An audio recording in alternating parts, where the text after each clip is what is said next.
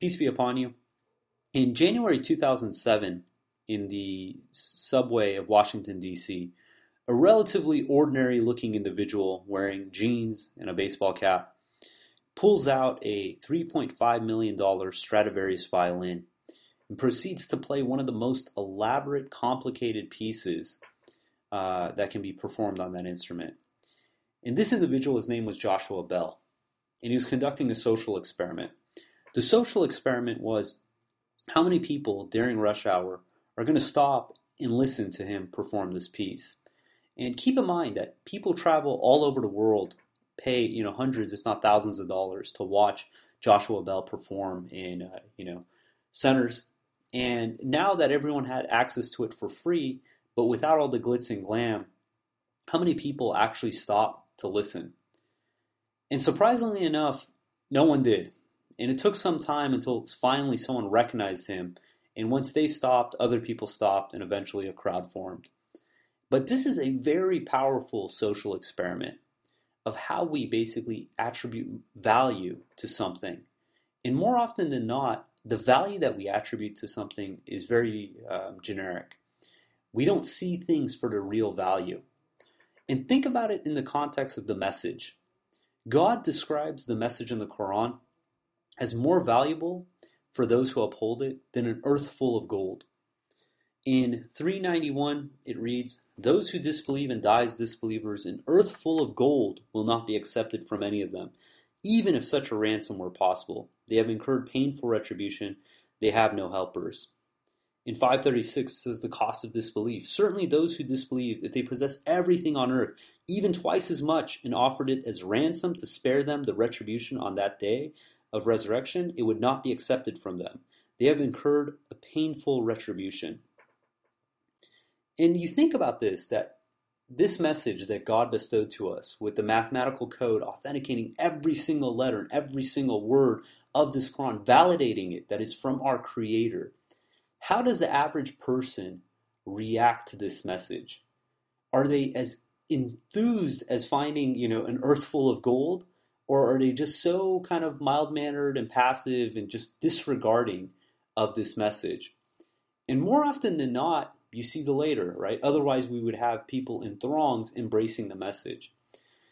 And the irony of this is, someone might ask, why is it set up like this? But it's not, this is the way that it's conducted throughout history.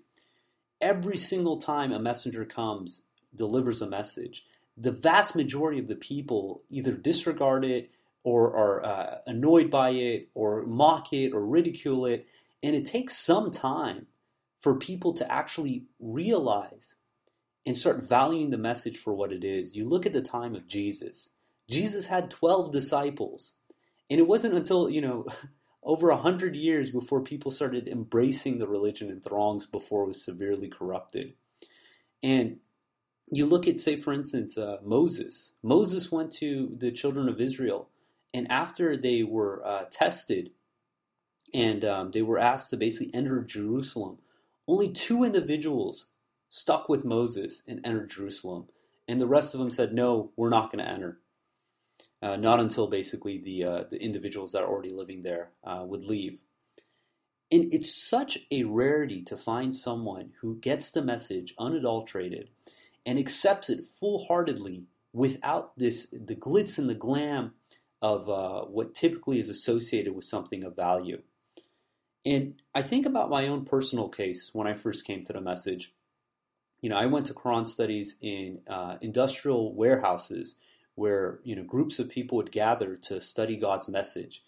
And when you tell people that we're here to study God's message and you try to invite someone new, the first thing they're thinking is that if this really is the message of God, I'm going to enter the most elaborate, architecturally designed building with gold columns and just all this glitz and glam and all this vanity at the end of the day. And you have to ask yourself, why is it set up in such a way that the first generation of people, it's never, in essence, displayed in such a manner that you would expect to give the real value of what it is that God bestowed upon the people. The first generation, God tells us in the Quran that we basically have more credit or the opportunity to reach a higher rank than those who basically come after the victory. And one of the verses, let me pull this up really quick, is in chapter 56, starting from 10. It says, "Then there's the elite of the elite. They are those who will be closest to God in gardens of bliss, many from the first generations, few from the later generations. On luxurious furnishings, enjoying everything, they will be neighbors." And if you see here, it says many from the first generations, few from later generations. And the first generation the messenger describes is the first generation that accepts the message. Before it goes mainstream, before it's the hip and cool thing to do, those individuals who accept the message are more likely to make it into the high heaven. And why is that? It's because they see it for what it truly is. And they're not biased by the value that others are putting on top of it. There's an example that took place in New York. One day, Elizabeth Gibson was walking down a street in Manhattan's Upper West Side and spied on a piece of art wedged between two garbage bags. She was tempted to walk away, but after debating with herself, decided to take it and bring it home. So you put yourself into her position. She sees this art wedged in between two garbage bags. Now, the average person who walked by this, and this is a very populated area, was like, oh, if it was really valuable, it wouldn't be in the trash. This must be garbage because that's where garbage belongs, in a trash. Well, surprisingly, this painting ended up being painted by a renowned Mexican artist, Rufino Tamayo, and ended up being auctioned for over $1 million. Now you think about the debate that she probably had to go through in her mind to put herself to say, look, I understand that this art, this piece of work is sitting in the trash, but I don't see trash. I see something that's beautiful. And I'm going to kill my ego and I'm going to pull this out and I'm going to appreciate it for what it is. And take out that framing of the surrounding and seeing it for what it truly is. And you see that when we do this, this proves the authenticity of our belief. I remember when I was in college, I took a philosophy of science class. And the professor made a very, typical arrogant atheist argument saying there is no proof of God's existence. And first off, the reason for the arrogance of that statement is that's assessing that she's actually went and researched and looked at all the proof and came to the conclusion that proof does not exist. Now, obviously, there is a reality beyond what we know. So that's her first folly. But the second was, at the time, I had a box of Qurans in my car.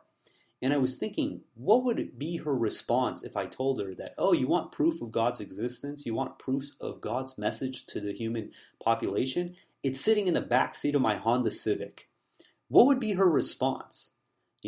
Would it be the fact that, hey, let me take heed, let me see what this is about? Or would she already automatically write it off because it doesn't come on, a golden chariot being carried by the angels or some, other absurd request? And in 653 it reads, "We thus test the people by each other to let them say mockingly, are these the people among us who are blessed by God? Is God not aware of the appreciative ones?" And in 1054 it reads, "What price faith? If any wicked soul possessed everything on earth, it would readily offer it as ransom. They will be ridden with remorse. When they see the retribution, they will be judged equitably without the least injustice." And you think about this, we get the message, it's in ink and paper. And people are expecting that, an angel is going to come down with a halo and hand it to them. And God wants to test us by giving it in such simplicity to see how do we react to this? How do we behave when we receive this message? Do we see it for what it really is? Or are we automatically going to frame it through the context that we see it? We say, oh, this paper is flimsy. This website is poorly designed. This podcast isn't professionally edited. And write it off as opposed to listening to what is this message. And we see this a lot in the example when the messenger comes and delivers the message and what the people's response is when they receive the message. 11:12, God's revelation is heavy.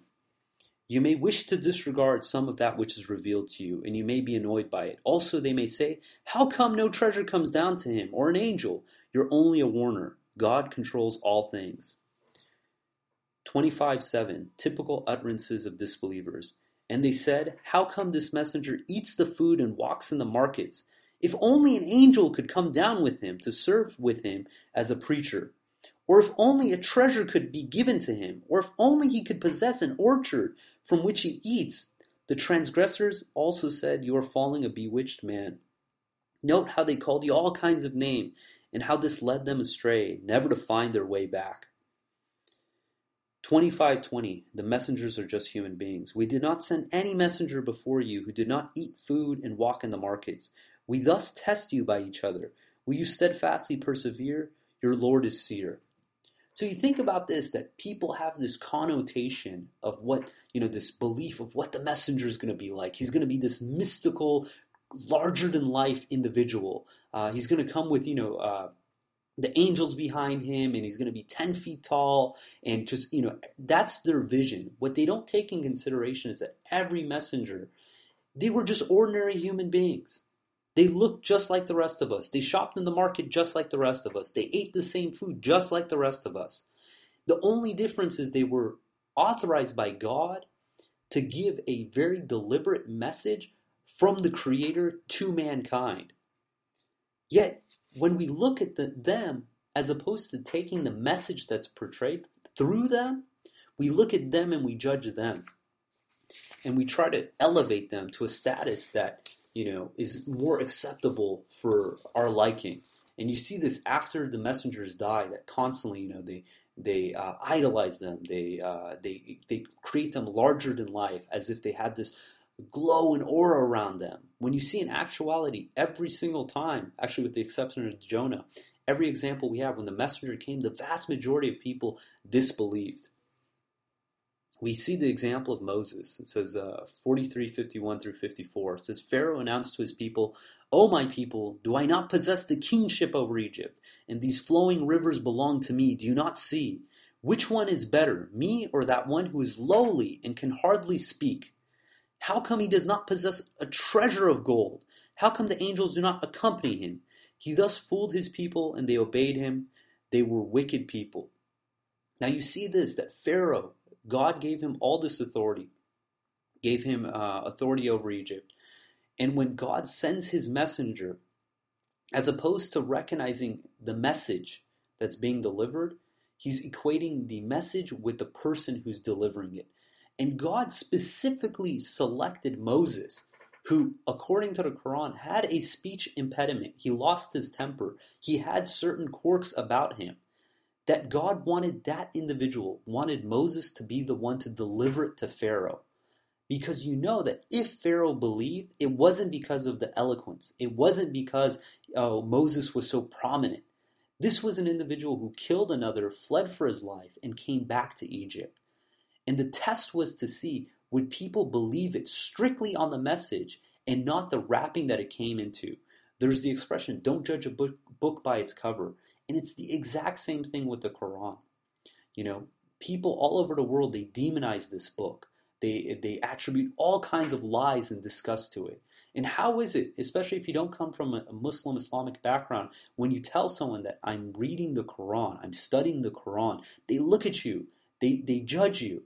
And this is to basically differentiate those who truly believe out of faith and reverence for God versus those who are believing because it's the hip and cool thing to do. I remember being in high school, and all the kids, they would love to go to church, and they would have these youth groups. And the reason they went was because other kids went. It's not because they necessarily believed in the message, but they saw that this is what the cool kids are doing, and they just followed along.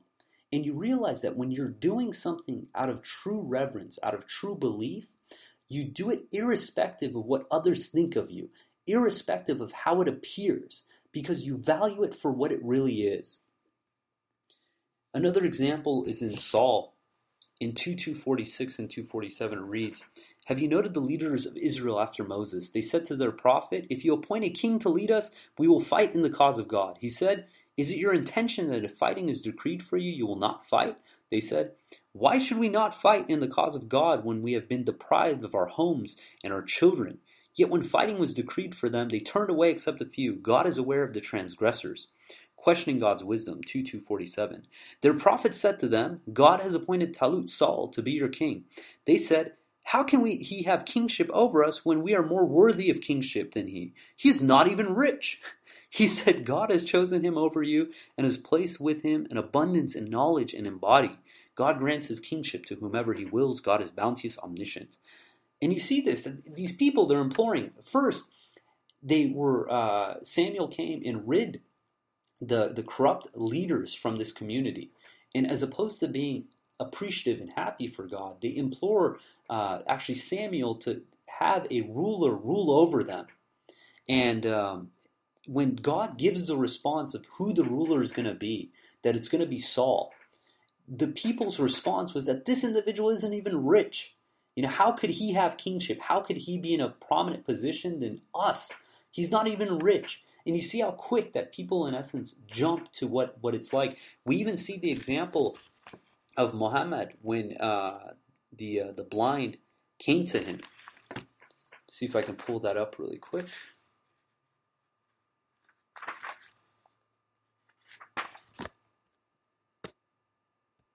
So this is chapter 80. It says, in the name of God, most gracious, most merciful. He, Muhammad, frowned and turned away when the blind man came to him.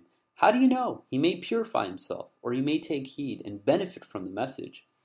As for the rich man, you gave him your attention, even though you could not guarantee his salvation.